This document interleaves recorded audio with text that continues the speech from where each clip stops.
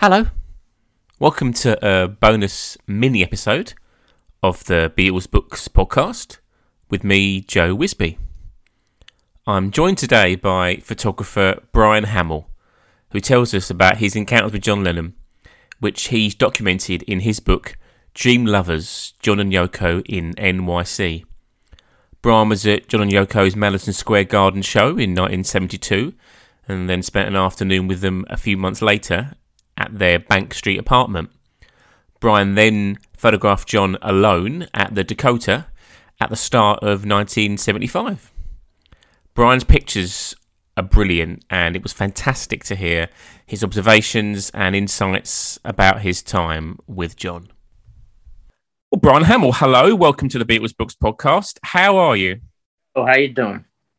We're here to talk about Dream Lovers, John and Yoko in NYC, your recently published collection of photographs of John and of Yoko. If we could just start by maybe sharing with us some of your background in photography. The first pictures that we see of John in the book are at his 1972 Madison Square Garden concert. Tell us a little bit about how you came to be at that concert to photograph John and Yoko.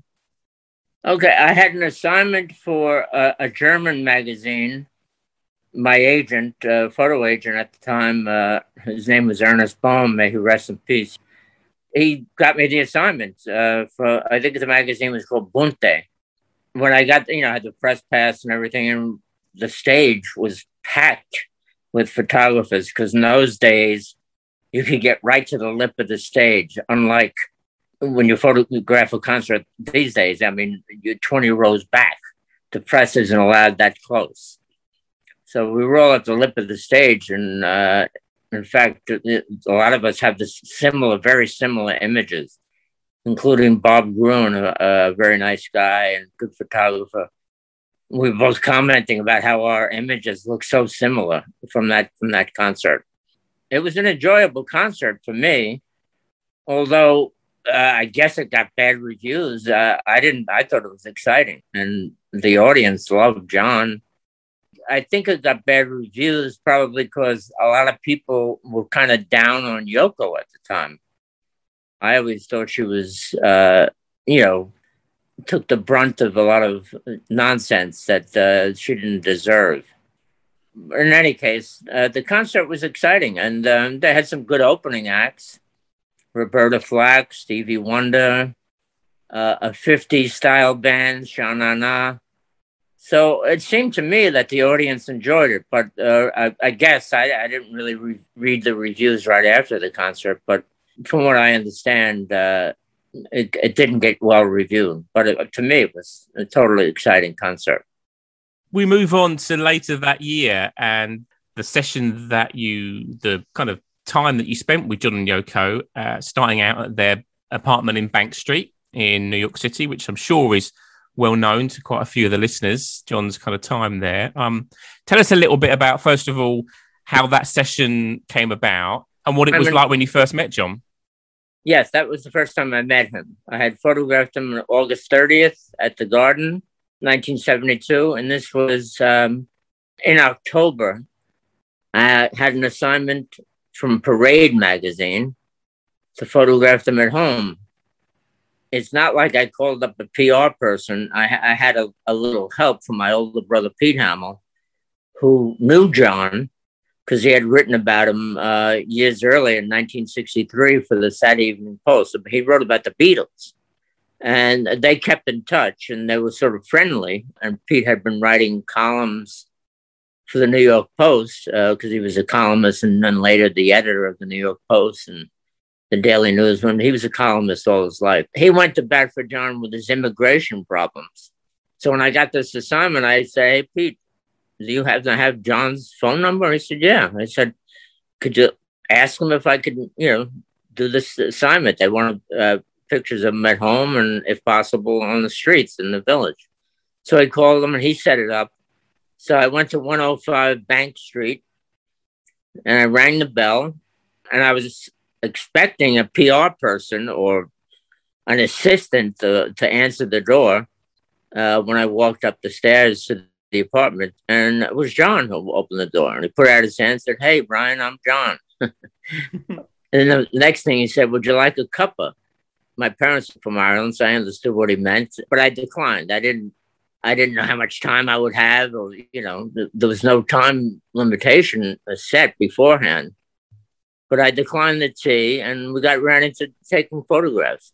What I took with me was 38 by 10s that I had taken at the previous concert, and I didn't want to hand them right off to him. I wanted to, wait for the right moment.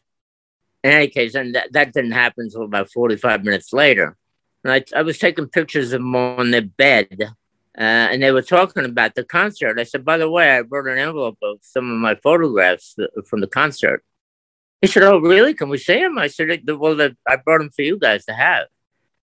And they were both exceedingly nice. There was no makeup, no hair, no assistants, no PR people. It was just the three of us. So it was no bullshit. It was just the three people in the room.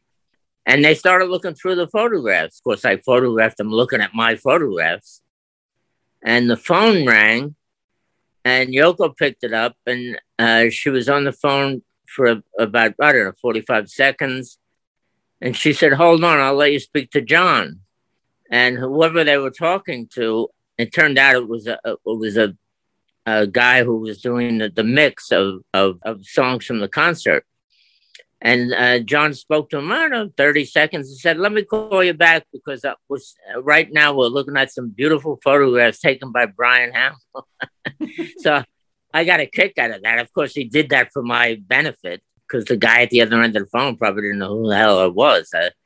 But in any case, it was really nice of them. And they actually did love the photographs. So it was a good start with the two of them. And then we photographed up on the roof of the apartment, and got some nice stuff up there. And neither one of them said, "Hey, you got another 20 minutes" or anything like that. So I took my chances. And John said, "Hey, do you have any places you want to go?" I said, "How about around the village?" He said, "Yeah, let's go for a walk." So it was very loosey-goosey. It was like no pressure at all with the two of them. I felt very relaxed. They were both exceedingly nice, and anybody can act nice, but they were really nice to people I met on the street. They never gave the impression that they were more important than the people that they were speaking to. But they showed their humanity more important than being nice. They showed that they were real. And he particularly gave very humorous, funny. He was a very funny dude. And he had a dark side, of course, like all of us do, but he didn't really show it until we were walking down Bleecker Street, and they were looking at all the window shopping, and Yoko looked in one of the shops, and she spotted something. She said, "Let's go in here for a second." So she went in first, and then John gestured for me to go in next. And I had a couple of Nikons around my neck, and there was a guy in a hammock. He had a hat on. And then John followed, and he went to get up when he saw me with the cameras. And then when he spotted John, who was like a quarter of a second behind me, he lay back down in the hammock, and he didn't say anything. He was mute. He was trying to play, as we call my Brooklyn name, he was trying to play Johnny Cool, like to act like, he wasn't fazed by the presence of John and Yoko, which is just the opposite. I've been around, in the movie business and in journalism around stars my whole life. And it's hard for them sometimes to shake a fan. But this was the flip side of that coin. This was a guy who didn't even want to gesture that he knew who they were, or "Welcome to my shop," or he lay in the hammock horizontal for the whole time we were there. And finally, Yoko said to him, "Do you work here?" And he said, "I own it." Okay, and I could pick up the vibe, but John didn't like it. He stayed by the door, his arms were folded. I couldn't get a good 3-shot of him in the hammock, Yoko looking at sweaters on the opposite side of the room, and John at the door. And then a guy from the back of the store behind the wall came, and he was very friendly. Acknowledged all, said hello, and said to Yoko, "Can I help you?" And then she ended up picking out a sweater. And when we exited the store, John said to me, "Asshole." He didn't say it. I don't think he said it loud. He said it like to me for my benefit. And I don't know if Yoko even heard it because I didn't want to chime in and, stretch out the whole point, But he let it go. He didn't, as we say in Brooklyn, he didn't run it in the hole. He kept it. He just said that one thing to me. Now, Yoko bought a sweater and John carried the bag the whole remainder of the time. He said, "Why don't we walk over to the Bank Street Pier? That's one of our favorite spots." So we went over to the Bank Street Pier, which in those days was very desolate. It's not like how it is now. Everything's built up down in the downtown waterfront. But we went there, and it was getting late in the afternoon. The light was starting to get prettier. And the back cover of the book is one of my fond pictures of the two of them together. But I did make of standing looking at when John said to me, "Wow, this river is magical." And I wondered in my brain if it reminded him of Liverpool, the Mersey or something. So anyway, but he was very, very nice. They were both by the way, he held hands with her the whole time. They were like sidekicks, and they liked each other's company a lot. And he was very respectful of her, very. While you were walking around with him, was he approached by many people? Did he speak to many people, or did people just leave him and Yoko alone? There was a cluster of people that stopped him and spoke to him, but it wasn't like Beatlemania. It wasn't like got surrounded. New York is not like that, particularly in the Village. It's kind of, there's a lot of celebrities live down there. People see celebrities on the streets all the time. Although this is one of the biggest celebrities in the world. I mean, but he was very cool about it. He didn't ignore anybody. But it wasn't, he didn't get mobbed. It'd be like maybe one couple, another couple would drift in to hear the conversation. But it never got beyond 5 or 6 people listening to the two of them. Like I said, they both showed humanity, which is different than niceness. It's whatever they said was meaningful. And on John's part, very funny. So then the second part of the book is set 3 years later in February of 1975. And once again, you're asked to go and photograph John. This time, John's on his own, and it's in the Dakota building, which is obviously had been his home for a short time already by that point, and is somewhere that's always going to be associated with John and Yoko. Let's have a chat about that. So first of all, where did that assignment come from? So same thing, I had to check with the doorman downstairs, and they said, hold on, they got the clearance. And again, I thought, okay, for this time, because it's Rolling Stone, it'll probably be a PR person there. But I don't know why I thought that. I don't know why I pre-thought that. Anyway, I took the elevator to the 7th floor. John opened the door himself, put out his hand. He said, "Hey, Brian, how you been?" And I said, I'm good. I'm good. How are you? He said, "Everything's cool. I had a kind of a weird year, but everything's cool now." And I immediately remembered my old man telling me once, "Don't gossip. People gossip with you will gossip of you." I didn't go there, I didn't like, what was your weird year like? It was all over the tabloids anyway. In any case, he was cool. And he said, the first thing he said after that was, "It's just going to be you and I because Yoko's busy in her office downstairs working on stuff." So I said, "Great." So then he started bringing me through this apartment. And it was huge because, I've been in a lot of apartments in New York, including the one I grew up in working class Brooklyn, which was tiny. There were 7 kids in my family.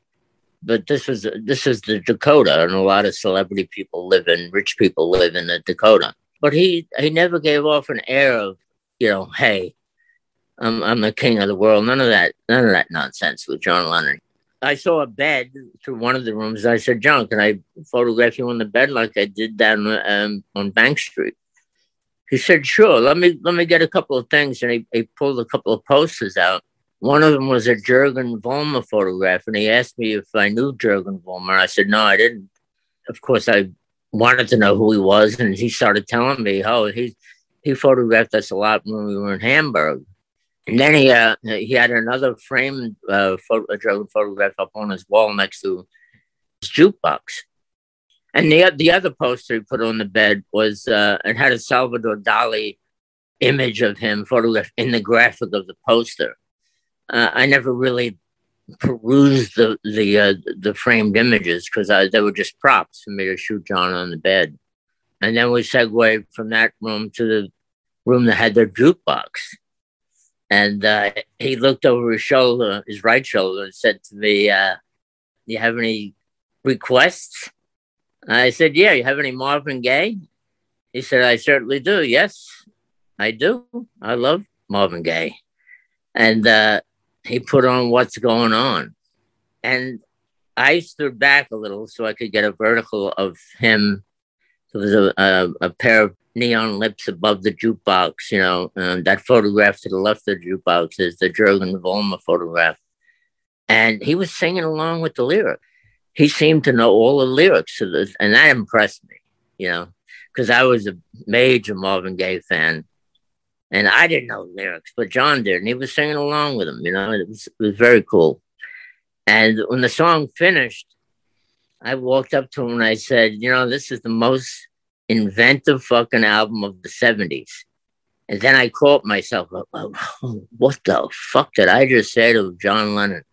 Because the guy had about 4 or 5 good albums out in the 70s himself, he and Yoko. So I was like trying to calm myself after saying that. And after about an 8-second lapse that seemed like an hour and a half, John Lennon said, you're right. It's a great fucking album. And I felt so relieved. And then he started naming, you know, because when I asked for Marvin Gaye, then he said, you know, I have Smokey, I have Wilson Pickett, I have, you know, do you have any requests? And I said, put something on that you like. He said, well, I like them all. I wouldn't be in here. He put on Shout by the Isley Brothers. And boy, did that relax me. I was still trying to calm myself down from my fuck up. That did calm me down. I actually started dancing in place to the music, and he looked over his left shoulder. I grabbed another image of him looking at me dancing, and so it was a cool moment. And we walked to another room. There was an Asian woman. She was ironing, and then he said to me, "I'm gonna let's sit down at this table for a second. I gotta write a couple of lyrics down." So he sat down, and I stood up because I figured, oh, he's gonna write some lyrics. Let me grab a few images of that. So I grabbed 1 or 2. My shutter was kind of noisy because it was quiet in the kitchen. The only other person in the apartment was the Asian housekeeper in the adjoining room. And then he wrote down a few lyrics, and he was like lost in thought, wrote down a few more lyrics, and I cooled out shooting. I just figured I'd give him a moment because I know about writers. I come from a family of writers, and they need their solitude. And then, I don't know, he says, I'm fucking hungry. Are you hungry? And I go, yeah, I could eat because, you know, I could always eat. And he says, how about a toasty? I said, a toasty? I didn't know what a toasty was. He said, oh, you guys, I said, a toasty? He goes, oh, you guys call it a grilled crisp cheese or something. I said, oh, a grilled cheese. Yeah. Oh, yeah, I could go for a grilled cheese. So being the incorrect 70s, this is 75, I assumed he was going to ask the Asian woman to come and hook up the food. And he proceeded to take cheese out of the refrigerator. There was a butter dish already on the counter. He took a big black frying pan out of the cabinet. He hooked up 2 great grilled cheese sandwiches. He added some chips to them. We sat down at that little table where he had been writing the lyrics. And he must have really been hungry because he ate faster than any working class guy I ever grew up with. People could glom food down quickly when you come from big families. But he wolfed it down. It was enjoyable to sit opposite a guy who was so important, who seemed so regular. Mm. You know, he seemed like a regular guy from our neighborhood, and he seemed just like one of the guys. And then I said to him, just to break the ice a little, because there was a big moment of silence where we were both eating. I said, "Whatever happened to your paisley painted Rolls Royce?" He said, "I gave it to that asshole, Alan Klein." And then I said afterward, I said, because he didn't, again, there's no pressure for time or anything. I said, how's the roof up here? Because I did the roof on Bank Street. He said, oh. I said, how are the graphics? He said, great fucking graphics. And then we went up to the roof. And he put on this oversized, like French beret kind of thing. And I had, before I went into the apartment, when he opened the door of the apartment on the 7th floor of the Dakota, I stuffed my my cap, which, the snap open cap, in my pocket. So we went out on the roof. It was windy, but it wasn't, for February, it wasn't really that cold. It was kind of a mild day, but windy. And he put his hat on, and he had like a velvet jacket with an Elvis pin on the left lapel, which was great because great graphic. I mean, two icons together in the same image. So I shot a lot of pictures of him on the roof.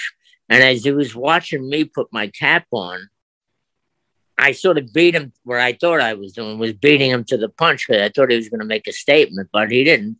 I said, "Oh, I'm sorry to cop your style," with the snap open cap. And he just smiled a thin smile. He didn't say anything. And then we proceeded to shoot. And I kept telling him, "John, it's very windy. Do you want to look at a mirror or something?" He didn't have a mirror with him.